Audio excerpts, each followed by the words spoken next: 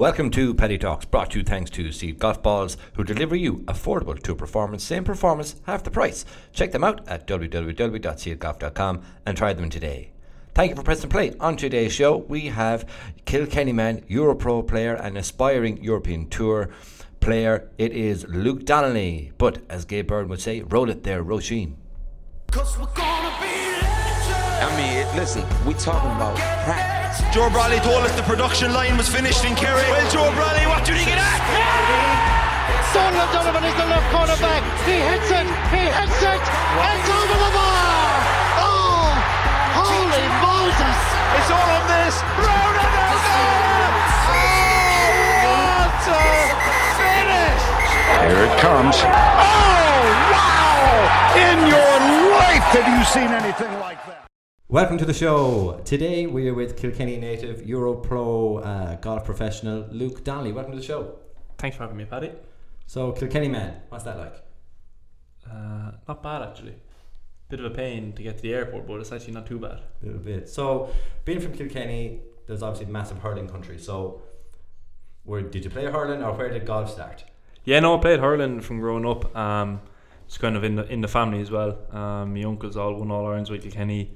My cousins won All Irelands with Kilkenny, so it was in the blood, and sure, down in Kilkenny you're born with a hurl, so you kind of have to play even if you don't want to. But no, I loved hurling since I can remember playing it, and then just fell into golf, and that's how hurling stopped and golf started. So when did you fall into golf? I think I was roughly about 12 years old. So late enough. Yeah, pure accidental. Again, it was mainly because of the hurling club. So they were hosting a golf classic, and sure, long story short, I ended up caddying for Dad in it, and he finished after 5 holes and I continued on. So that's how it all started. Did you win? I can't remember, and I doubt it very much. So you started off finishing around the golf for your dad. So where did you go from there did you get lessons? Did you just join a golf club? How did it start there? Yeah, I joined Mountain View. That's where the golf classic was on. So I joined up there, and then they just lessons on a Saturday morning in the driving range with juniors and stuff. So I went to there and then just got the bug for it and continued on. Went there, joined Callan. Obviously started getting lessons then properly, started getting more competitive, playing championships underage, say under 13 Leinster series, and then up to under 15s, and then obviously up to boys level. And then I joined Mount Juliet then. What age? I was roughly about 15. What was the handicap when you joined Mount Juliet? I would have said roughly about 8 or 9. So pretty good for a 15-year-old. Yeah, no, I got the bug straight away, and I loved practice and loved playing.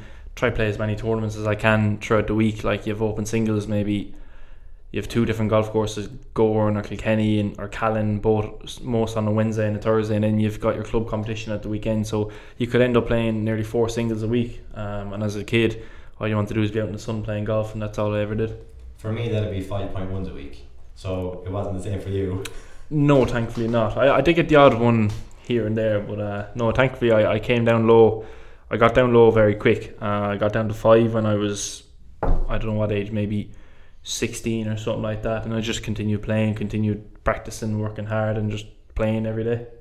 So where do you go from being a 5 handicapper to being in a position where you're like, okay, I can try and go for a tour card? So what happened in between?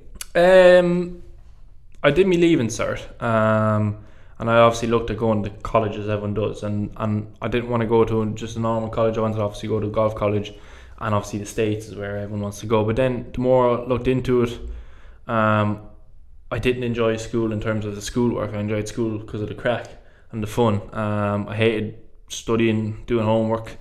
I got in more trouble for not doing homework and all that than, I don't know, anyone else in school probably.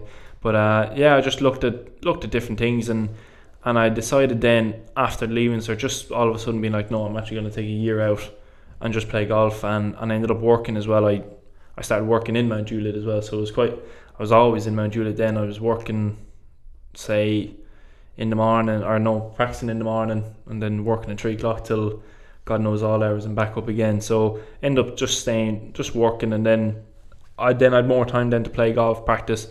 Started seeing Owen Gibbons then for me game, and then that took off to another level. Got more confidence, started shooting under par more regularly, was kind of featuring in, like, say, scratch cups, and then bringing a little bit of form into championships. didn't have any like great finishes, like say a first or a second, but just I was happy with my performance in terms of cruising into the final day and maybe getting a top 20 or something like that. But for me, it was another little goal ticked off, like 3 solid rounds into the match play or something like that. So And that's in like the top amateur events. So yeah, like Northwest, the, South, yeah, just as you said, the north, the west, the south. Funny enough, I never played the close. I don't know why. I just never played it. But no, I played obviously all the championship bar the close then, and then played a few amateur events out foreign, like say Copa Andalucía in Spain is in January, and that's an event that I just enjoy going to. And funny enough, it ended up being my last amateur event was Copa Andalucía out in Spain, and then like I also did Alps Q School as an amateur. So obviously going out there, sure, what are you going out there just for? And test the water, see what it's like on the tour. Because obviously everyone has dreams of turning pro if they start golf and get down to a level where you're thinking of it. I went out there to test the water, see what it's like, and I came back with a card. But personally, I wasn't ready to turn pro. I just wanted to see what it's like, and took that experience out came back, did more work with Owen, realised, okay, what did the guys that won that event do to where I finished. I can't tell you where I finished, I forget, but I came back with a card anyway. So comparing what they did and what I did, and just worked hard, grinded out, started acting like a pro, like say getting up in the morning, practicing like a pro, obviously everyone gets up in the morning actually, waking up early in the morning, going to the gym in TJ Reid's Health and Fitness, got a physio, David Roach down in Kilkenny, so taking care of all the things that the guys at the top level do.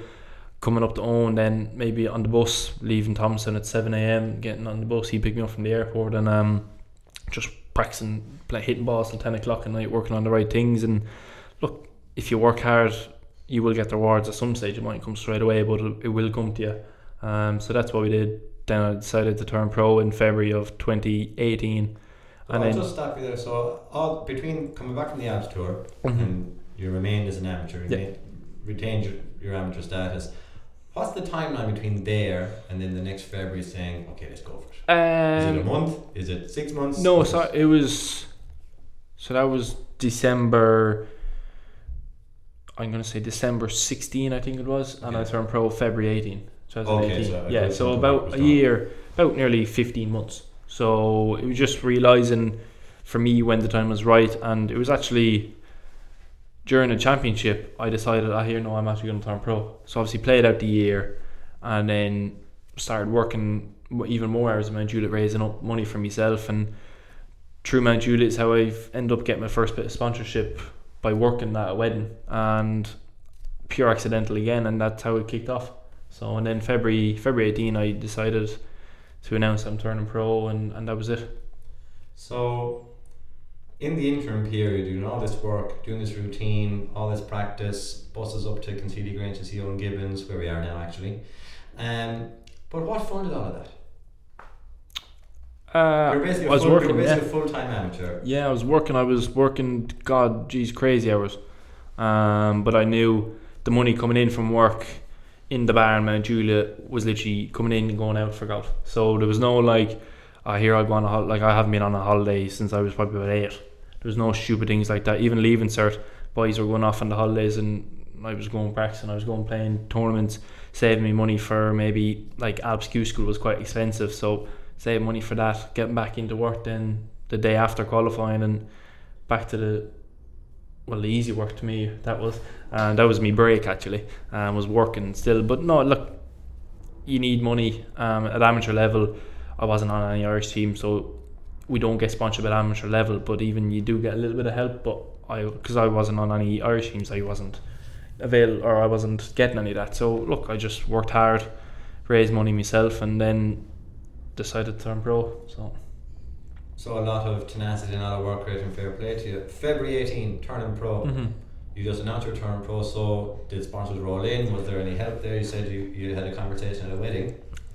Sponsors didn't roll in. It's at this and the level of Europro, it's quite tough to get sponsorship. But yeah, it was pure accidental. I was working a member's wedding one night in, I'm going to say, I finished up New Year's Eve, so I'm going to say sometime in December 17. I was working a wedding anyway, and long story short, Dennis Brown was at the table that I was serving, and a few of the members were asking, how's golf? So obviously informed them and turning pro. Now, mind you, I didn't know Dennis O'Brien was at the table. Obviously, no offence, I didn't know that was actually him. Obviously, I've heard of him. He has the house in Mount Juliet, the back of the A Green.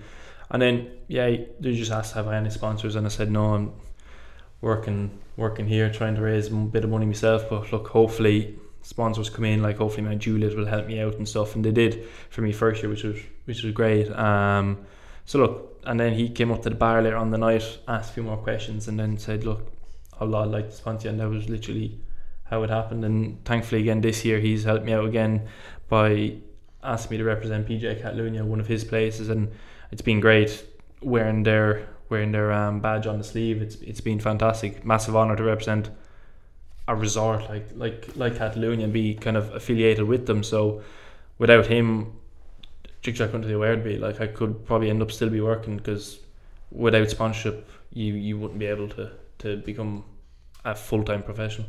Right, definitely. So I'm going to go to a story which was kind of late summer of 2018. You flew through stage 1 of European qualifying school, but something happened, didn't it? At stage 1, or yeah, like the best round of your life. Oh yeah, no, it was a funny one.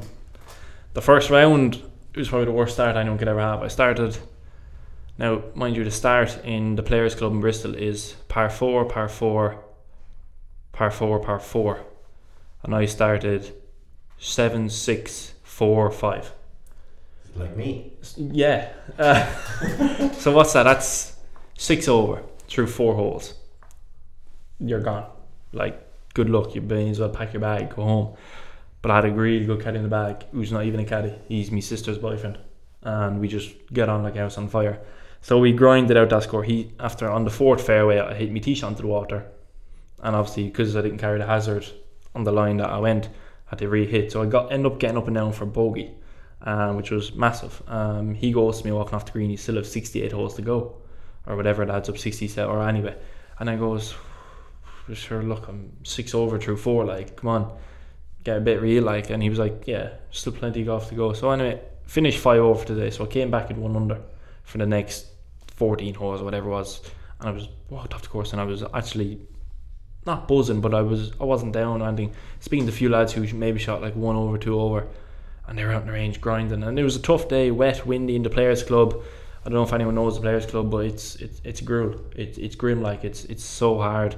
You just literally have to hit the ball long, straight, and putt well. You go off the fairway. Easy game, really. Oh, totally. Yeah, you go off the fairway when you're in like shin high rough. Now, how high is your shin? I don't know, but yeah, it was hard. And so the next day, like, I went back to the range after I did 40 minutes and just took a few videos. Realised that, or bloody hell, me arms are going 90, my body wasn't moving. Turn your body and you'll be able to hit the ball. Shot 1 under the next day. Was delighted. Back to 4 over. Felt like I was back in the tournament. And then went out the next day.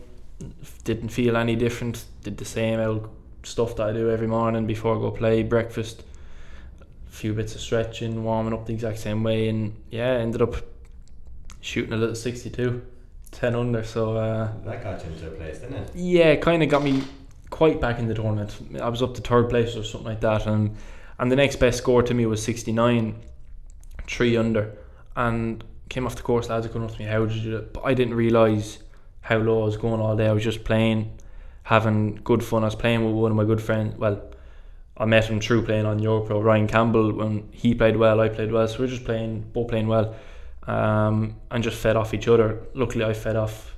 I held up more putts, had more birdies, had a hole out eagle, like had 8 birdies and an eagle, no bogeys. So, and it was only kind of when I was coming down my last hole, the 9th, I realised that something was going on. Like, I knew what score I was on, but for some reason I didn't be like, oh my god, I'm 10 under coming down the last. Yeah, you're very comfortable. Yeah, I was just hitting the shots, because I knew that if I move my body, if I turn, I can hit the shot. So I was confident in the way I was playing. Went up the last, and then obviously you see crowds coming, because obviously, of course, there was no live scoring, but word was travelling. Walking past the clubhouse, you go past the clubhouse twice, so word was travelling in, oh, he's this. And then there was probably about, for stage 1 in Q School, there was probably about 20 or 30 lads at the back of the green.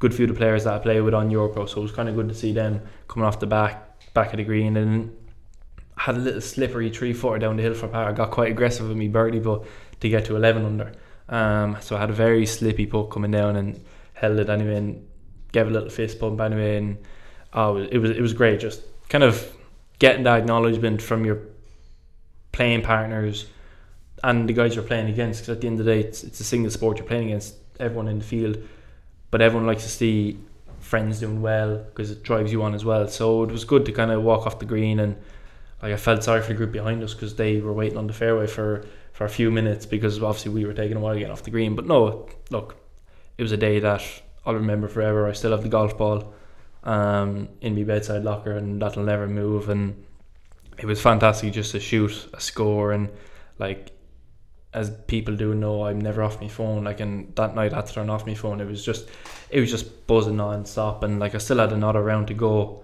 and I ended up shooting, I think I shot like level 1 over the next day. So I finished 3rd place, cruised through qualifying, which Evan wants to do.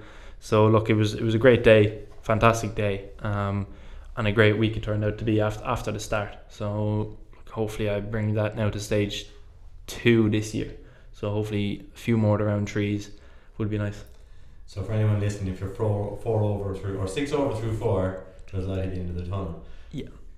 But then stage 2 was November. Stage 2 was November, yeah. There. Oh yeah. Sure. As you do, you go over a few days early, a few days practice. Was probably hitting the ball better than what I was when I shot the 62. Was swinging the ball beautifully, putting great, and my short game was nice. Obviously practice rounds, it's so calm, so relaxed, but I knew myself, I was okay, I'm playing really well, I could have a great chance of winning this tournament and getting through to the next stage. And came off me second practice round, and the day before the tournament was going up for lunch in the house we were staying in. It was on site as well, so that was very handy. And then realised, oh crap, of course my phone left in the car. So as you do, you pick up the car keys, run down. My caddy was inside just cooking lunch, and I said, run down to the car to get my phone. Grand, yeah, no hassle. Stumbled back up to the room. I fell going up the stairs, tripped on the first step, and long story short, broke my foot. So yeah, I can see you laughing. It was stairs, just don't we don't know. And even today I'm still like petrified going up and down the stairs. I'm just like, oh, what's going on, like. So but no, look, I was, at the time, I wasn't raging or disappointed. I was more like in agony, and the foot, it swelled up like a balloon. I was trying to get to the hospital to see what was going on, and then the doctors in Spain told me, there was no damage, just heavy swelling. I was like, grand, okay, that's fine, I can actually still try and play tomorrow. But then they go, no, you can't walk. So I was like, it's quite funny. So anyway, listened to them, and ended up waking up the next morning, and I couldn't stand up. I was struggling even to get out of bed. So I had to obviously withdraw, unfortunately. But luckily enough, because I had a medical cert and everything, I was given a medical exemption for this year, back to stage 2. So look, hopefully the golfing gods are with me this time, and well, first of all, keep me on 2 feet, which would be a bonus. Just rent a bungalow this year, I'd say. Yeah, it could be a handier thing, wouldn't it? A caravan. you'd fit in right well in a caravan. There's steps in caravans, though, isn't there? So stage 2 is November, the 3rd week of November this year. It When is is it on? the 7th of November, I think it is. It is on. There's 4 different sections, so I got assigned to Alenda down in Alicante. So heading over on the 4th, so I'll get some good few days work done over there. And look, all your prep should be done before you go out there, so it's all about just seeing the golf course. I was in PJ Catalunya there about a week and a half ago. I brought Owen down, so we got some really good work done down there. So like, hopefully just tidy up things, get back playing golf, playing on the golf course, just get back scoring. And look, you never know, as long as you prep the way you want to prep for these things, if it doesn't work out, it doesn't work out. But as long as you're happy with your preparation, then there's nothing you can do after that. No, so. Definitely. And it's not like you've done nothing between last stage 2 and this stage 2. You've played on Europro all year. Yeah, played on Europro all year long. Obviously did open qualifying. So I've been playing quite a lot of events. So and how's the year been for you in terms of you're a man that sets goals for himself, I'd imagine? So how's the year gone in your opinion? What grade would you give it? No, I wasn't happy with this season. I missed a few cuts by one shot. I missed 4 in a row by one shot, which is so heartbreaking, confidence breaking, but it didn't go the way I wanted it to go. And look, that's sport. If it goes the way we plan it, sure, everyone will be winning. So look, unfortunately it didn't go my way this season, but worked hard, felt I was doing the right things. It didn't come off on the golf course, so there's nothing I can do after that. All I can do is take whatever positives there was. Like British Open qualifying was a big positive, because I was kind of struggling when it came to stage 1 regional qualifying, and I was 5 under through 9, finished 3 under, finished second, so that got me to final stage. Played well at final stage, shot level 1 under, but it wasn't enough to qualify, unfortunately, for Portrush. But look, that was a good positive, that those two days. But look, all I can do is see how stage 2 goes.